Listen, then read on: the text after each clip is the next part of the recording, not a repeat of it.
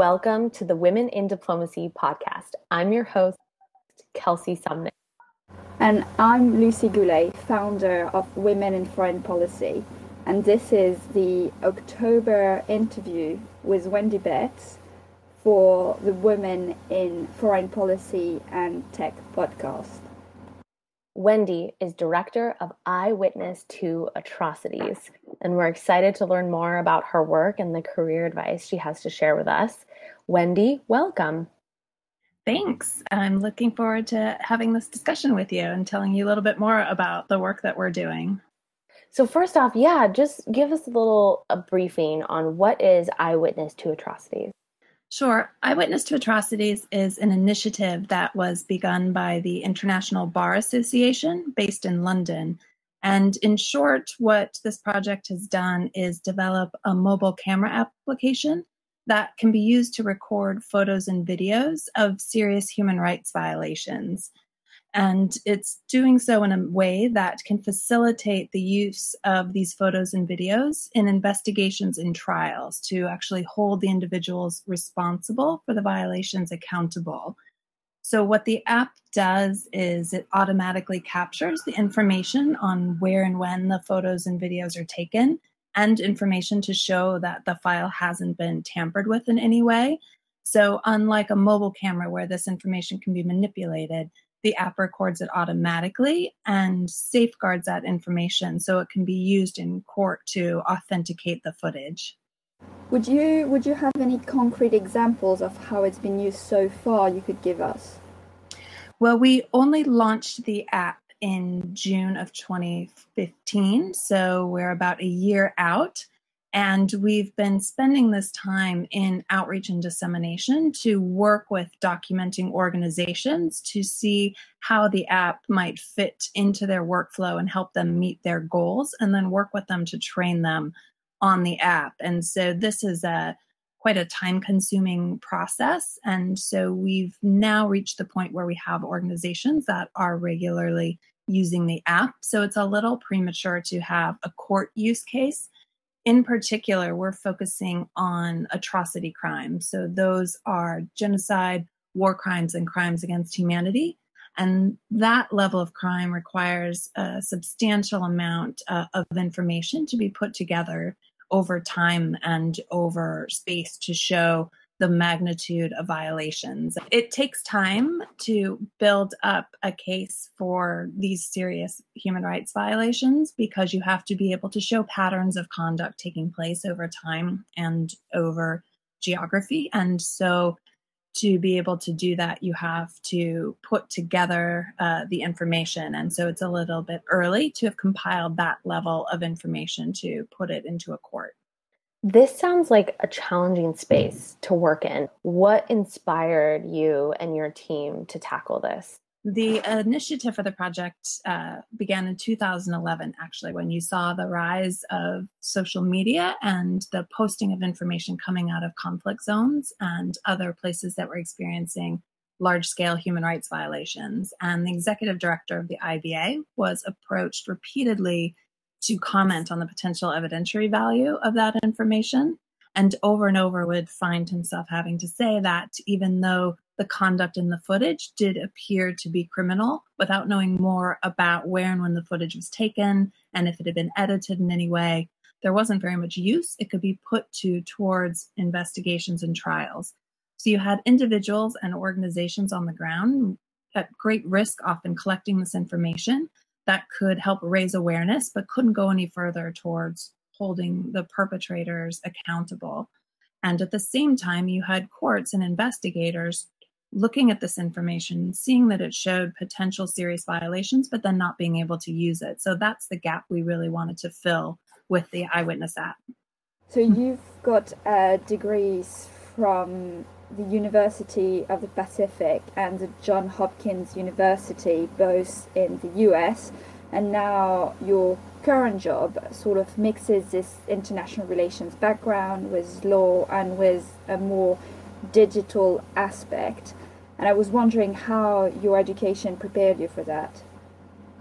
So I think I've taken a bit of a diverse path. So my undergraduate and graduate degree were indeed in international relations. And it happened that at the time that I came out of school and was working in Washington, D.C., I started working on development projects focused on building the rule of law in developing countries and primarily in post-conflict zones. So I became immersed in this idea of transitional justice and the importance of holding perpetrators accountable in the wake of mass human rights violations and the struggle with that and how different countries might approach it. And so it was that interest in different aspects of justice and different methods of holding perpetrators accountable that then eventually led me to decide that I wanted to go to law school. So after working on rule of law development work for about 15 years, I went back to school and went to law school.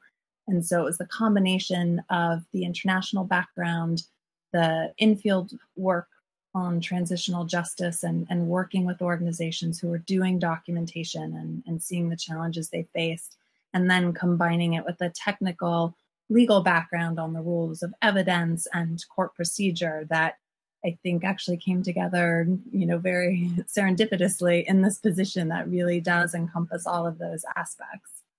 Wendy, what would you say is the biggest challenge that you face as a director of a project like this?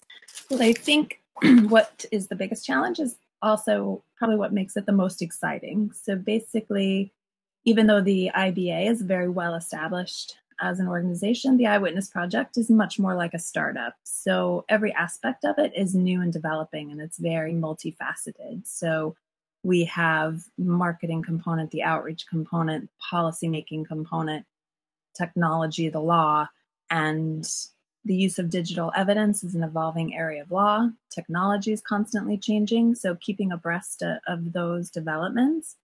And then in terms of working with the documenters on the ground, it's an extensive trust building process. And these individuals and organizations are taking great risks often to collect this information. And so they're quite cautious in the tools they use, as they should be. And so it requires extensive discussions with them over a period of time to build their trust in the app itself and how it works, in the security of the information collected, and the anonymity of the user, of the IBA and itself as an organization, and how it might use the information, who has access to the information. So that's where we are right now with the project, is a strong focus on outreach to potential users in these extensive discussions.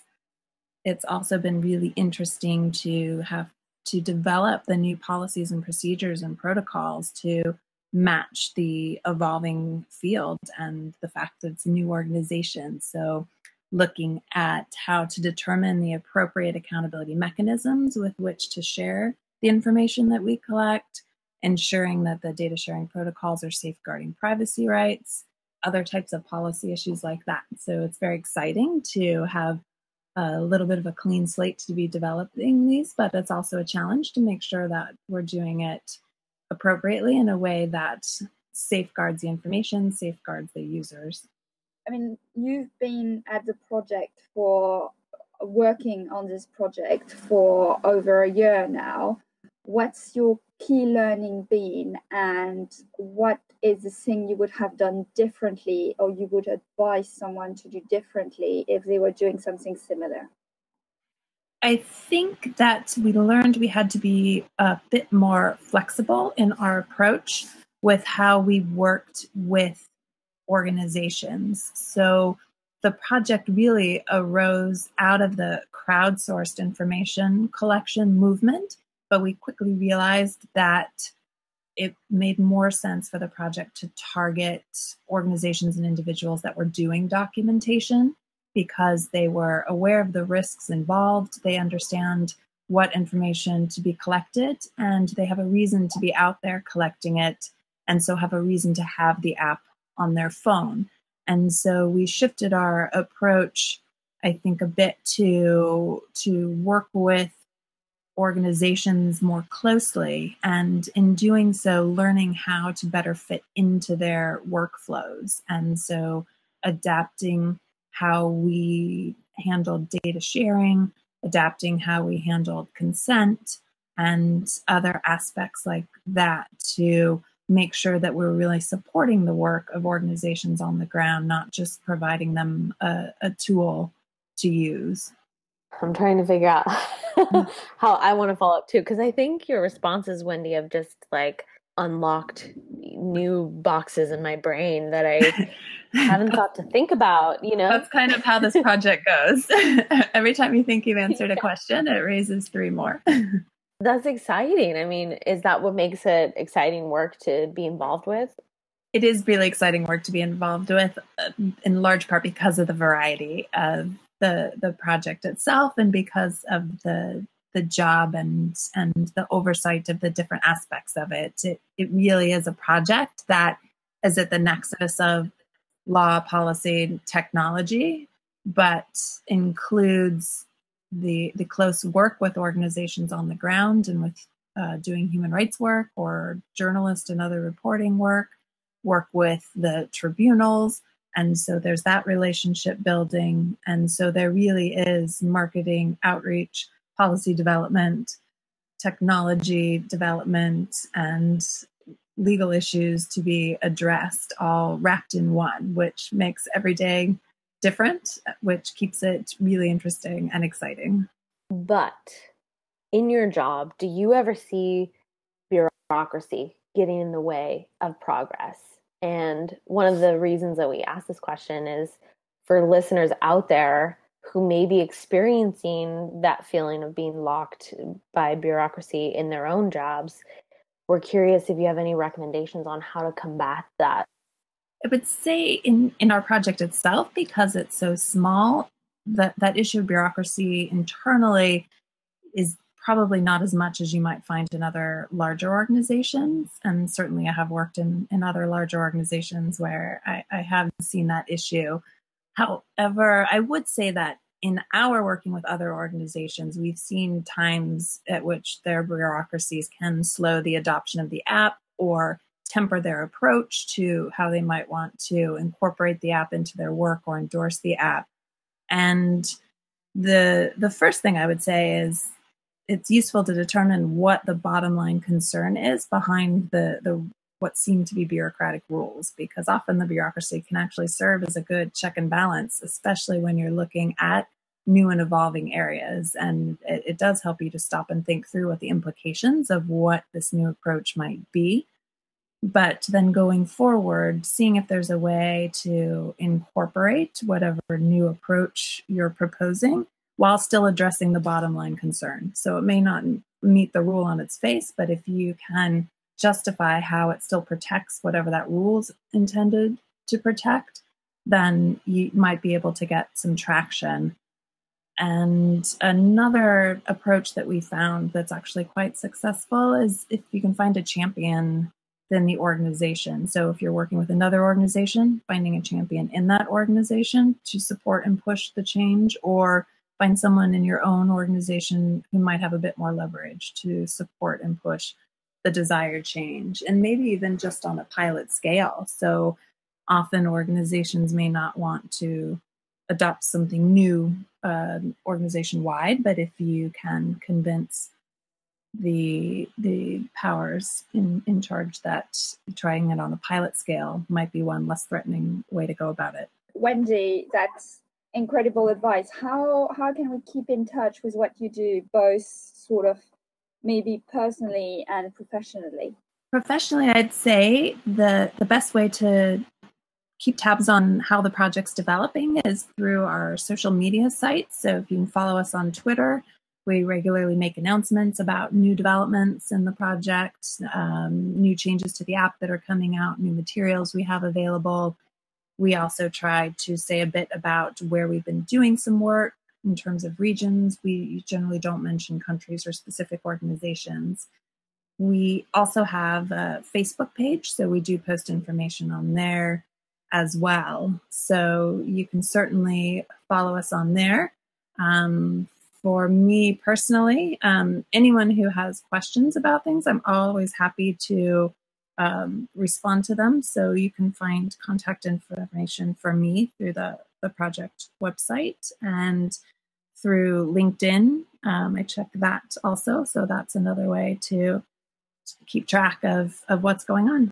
We've covered advice on young professionals who may be working in bureaucratic settings, but do you have any general career advice for young women out there that may be interested in pursuing a similar career path, or lessons that you learned from your own career path?